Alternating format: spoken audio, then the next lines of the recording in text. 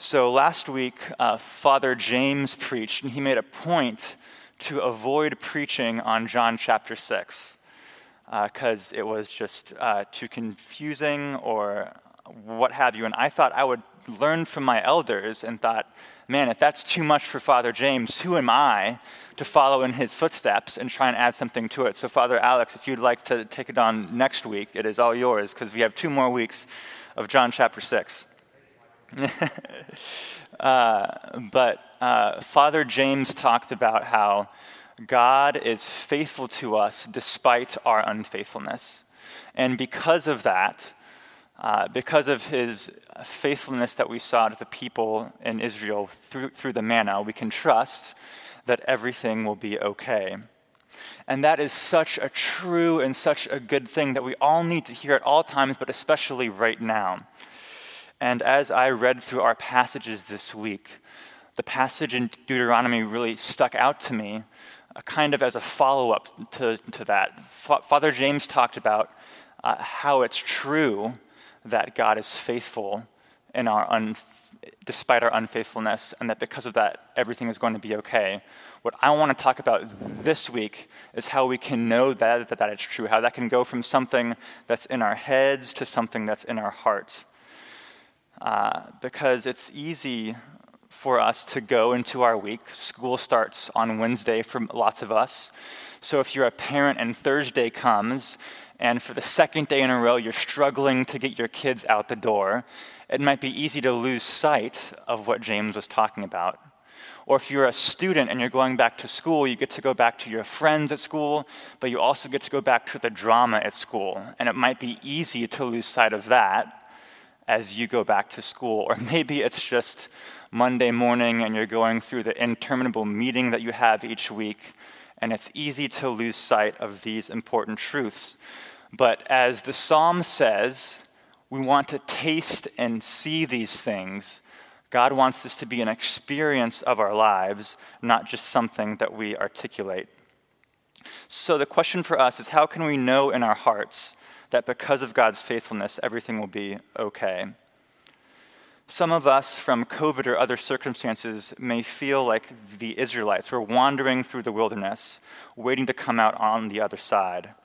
And in that interim, how can we continue to trust God in our hearts?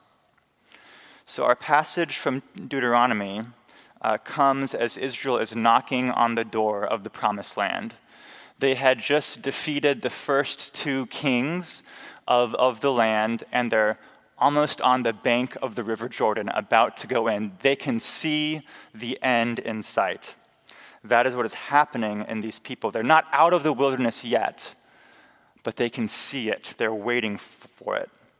And the larger structure of Deuteronomy is that of a covenant. And the scholars have looked at it and said, wow, this resembles very well the covenants that ancient nations would make with one another, a more powerful nation with a less powerful one. But this one, the more powerful nation here is God, who's making his covenant with his people, Israel. And this passage kind of falls in the part of that larger promise where Moses has already talked about the history that has led up to this, and now he's getting to the general principles of this covenant. And right before in chapter 7, he talked about here's how you can faithfully move into and take this land. And now here in chapter 8, he's talking about here's how you can faithfully live in this land. And our passage is really half of this passage of chapter 8. The first half looks at Israel's time in the wilderness. And essentially, if you were to boil it down to a sentence, it's how can the trial of the wilderness lead to a blessing? And the second half of this chapter, which we won't read, is essentially how can the blessing of the promised land lead to a trial? So we're going to focus on that first part, how the wilderness was a trial but brought a blessing, as we ask, how can this help us to know, not abstractly, but in our hearts, God's faithfulness to us?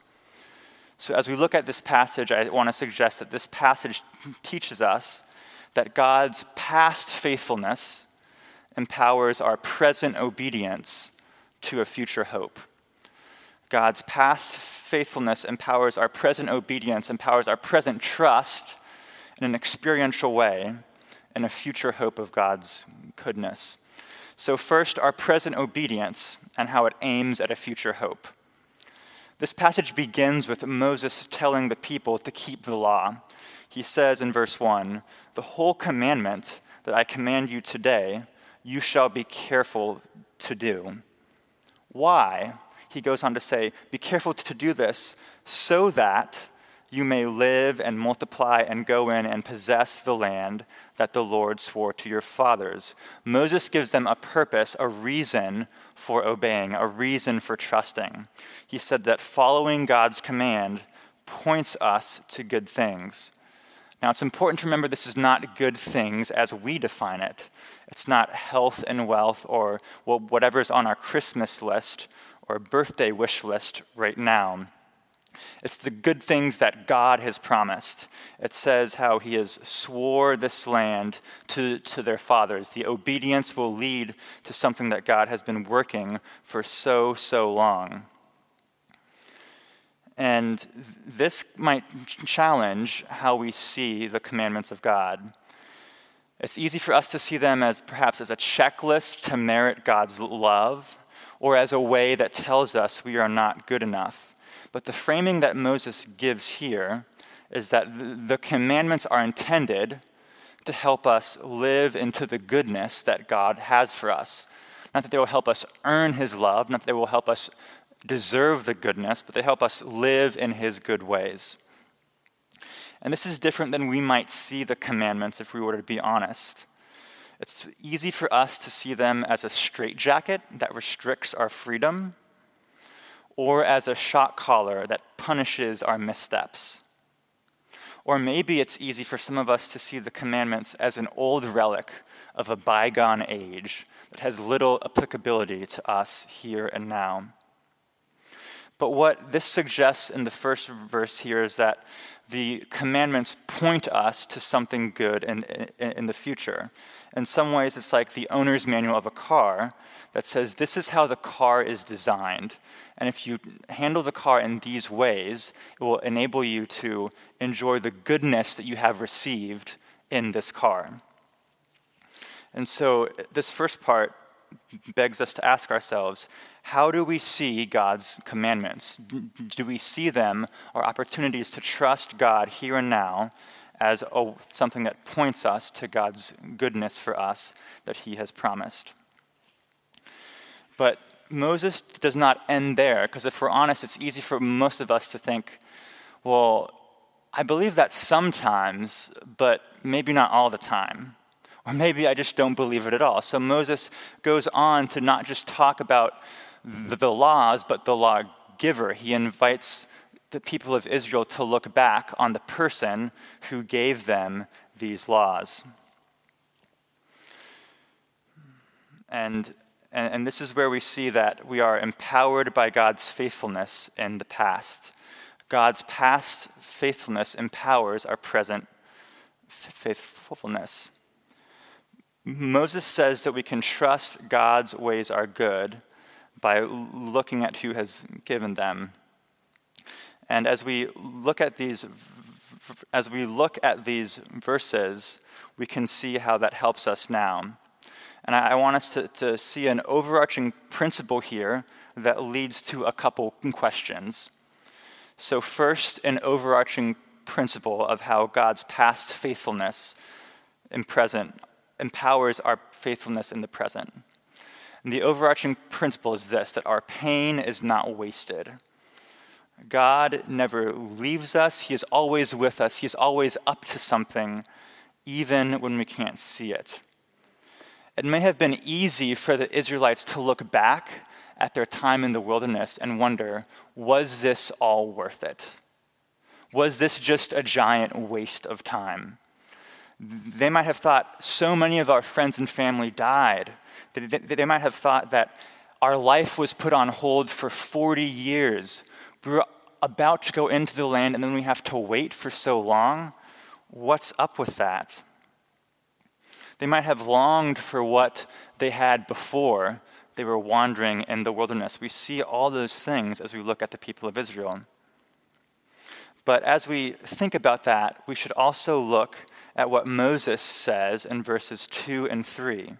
He suggests that despite all this, through all this, God was the one who led them through all these things. He says that God was leading them this whole time. He said that God humbled them with a purpose. If we look at how God is at work and how he is with us, we can know that our pain will not be wasted.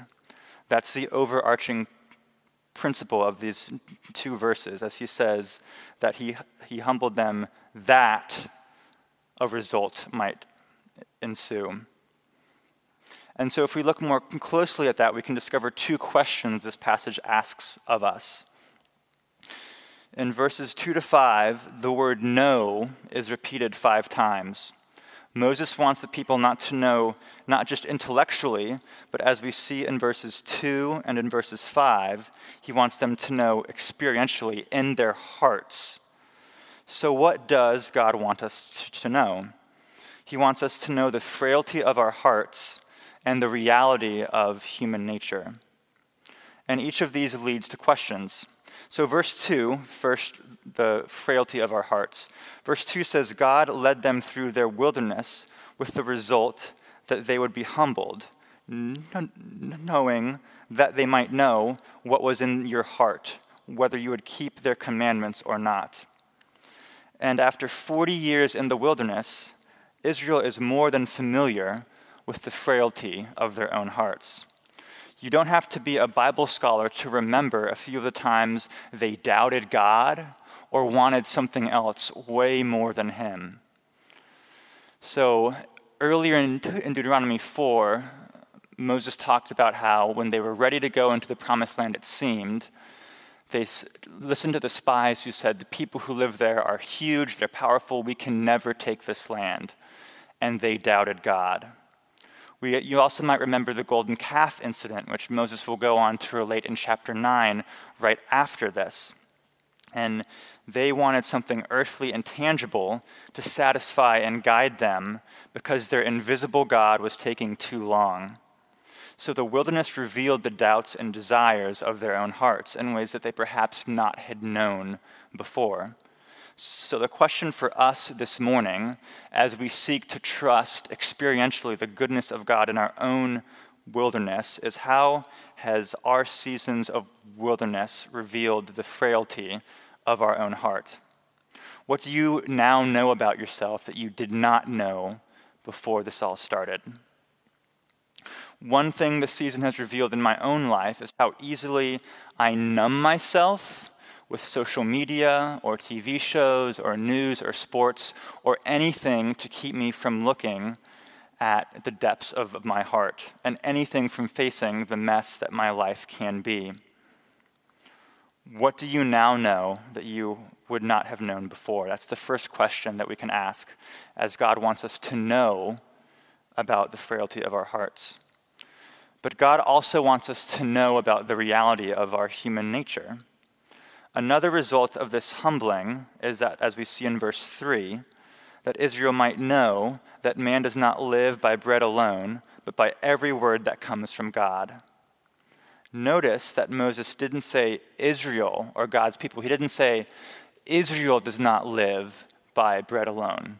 He says man does not live by bread alone. And the word for this is Adam, which gives us the name for Adam. It refers to all humanity, not just to Israel. This is a universal of human nature.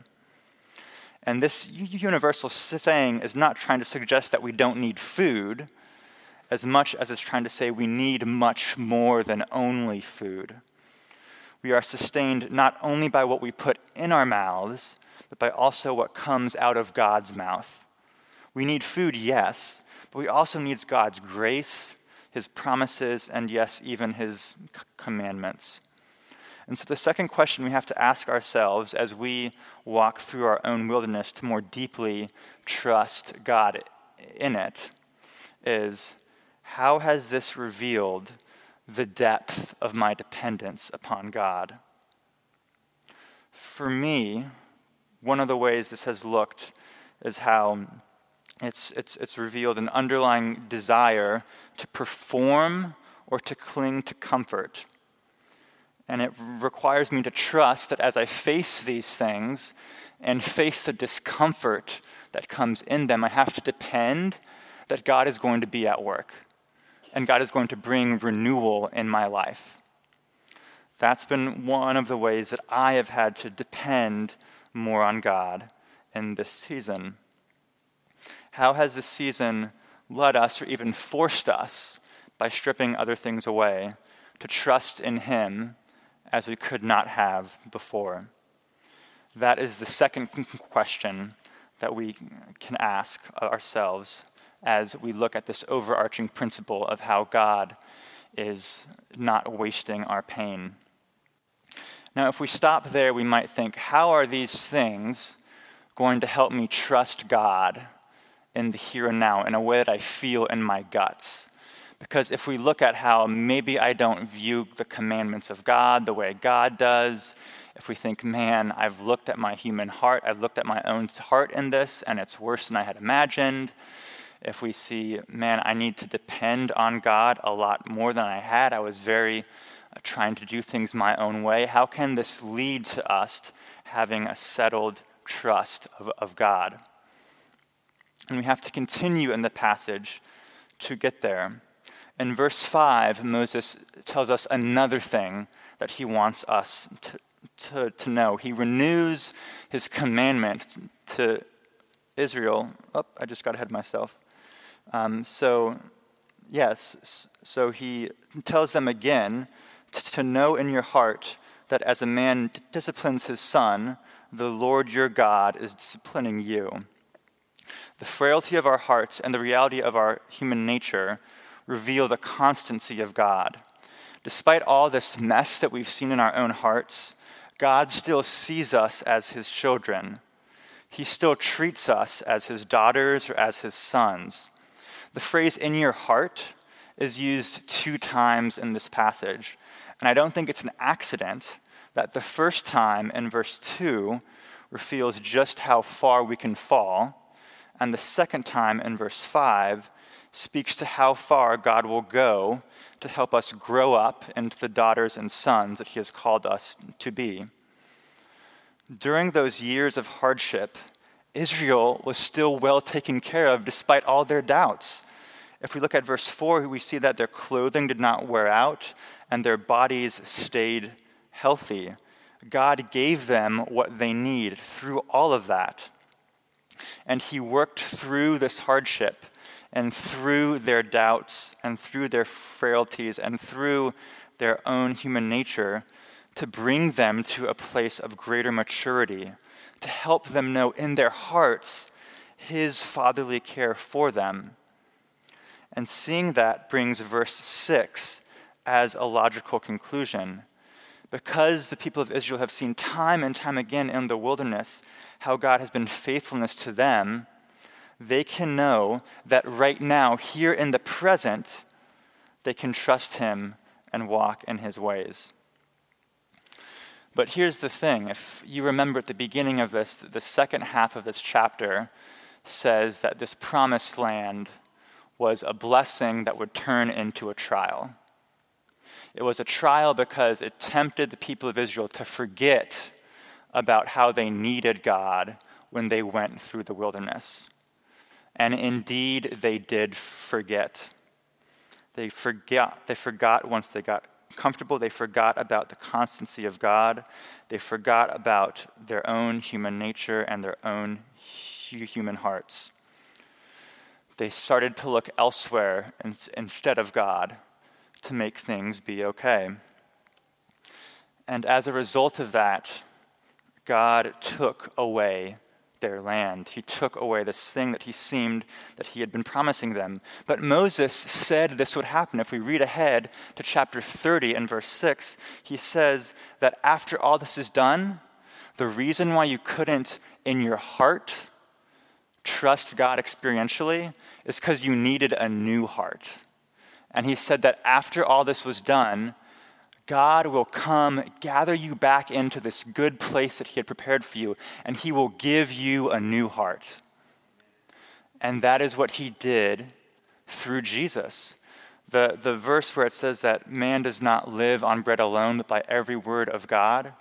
Jesus, as you might remember, he quoted that when he went through his own wilderness, when he went through the wilderness that we all have lived through, such that he can bring us into the good place that God has prepared for us, such that we can have a new heart that trusts in him in our guts.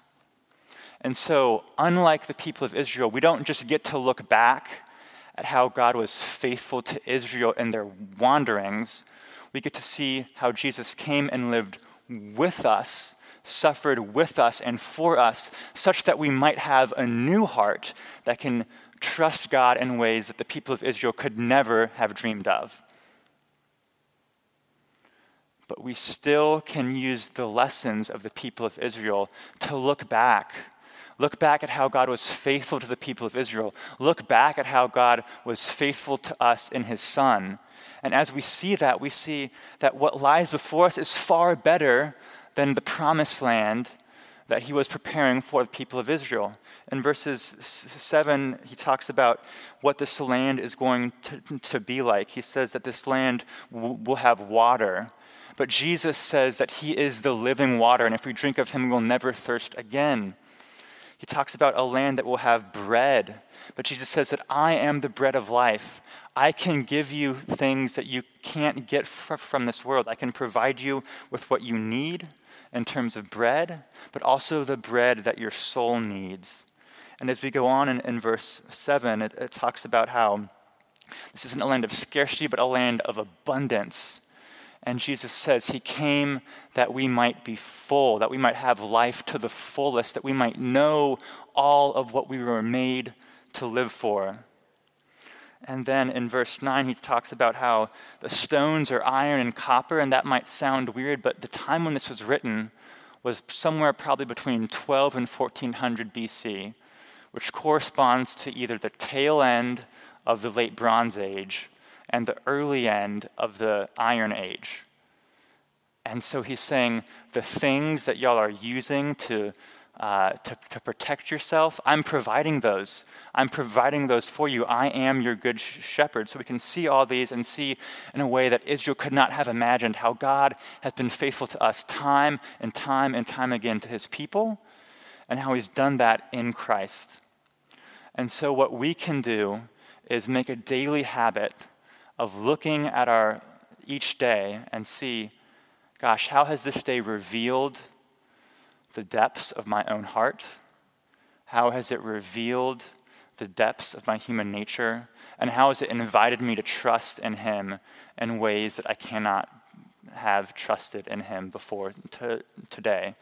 And as we do this day by day, trusting that Jesus has given us this new heart and he's reforming that heart, we'll begin to, not every day, not all the time, but more and more trust that God will be faithful to us no matter what our circumstances are. And we can come to the end of verse 10, where we bless the Lord and thank God for all the goodness that he has shown us. So may we look back at the past faithfulness of God to obey and trust him, be faithful now as we look towards the good future that he has secured for us and is working even now. Please pray with me. Heavenly Father, we acknowledge that our hearts are weak. We acknowledge that we want the wrong things. God, we acknowledge that we need you. So God, help us to see the ways in which you are inviting us to trust in you this next week. And show us in your not scarcity, but in your abundance, how you are offering us on-ramps, God, to trust you, to have our hearts shaped into being hearts that know in the core of our being that you love us and that you are for us. We ask all of this, Jesus, in your name. Amen.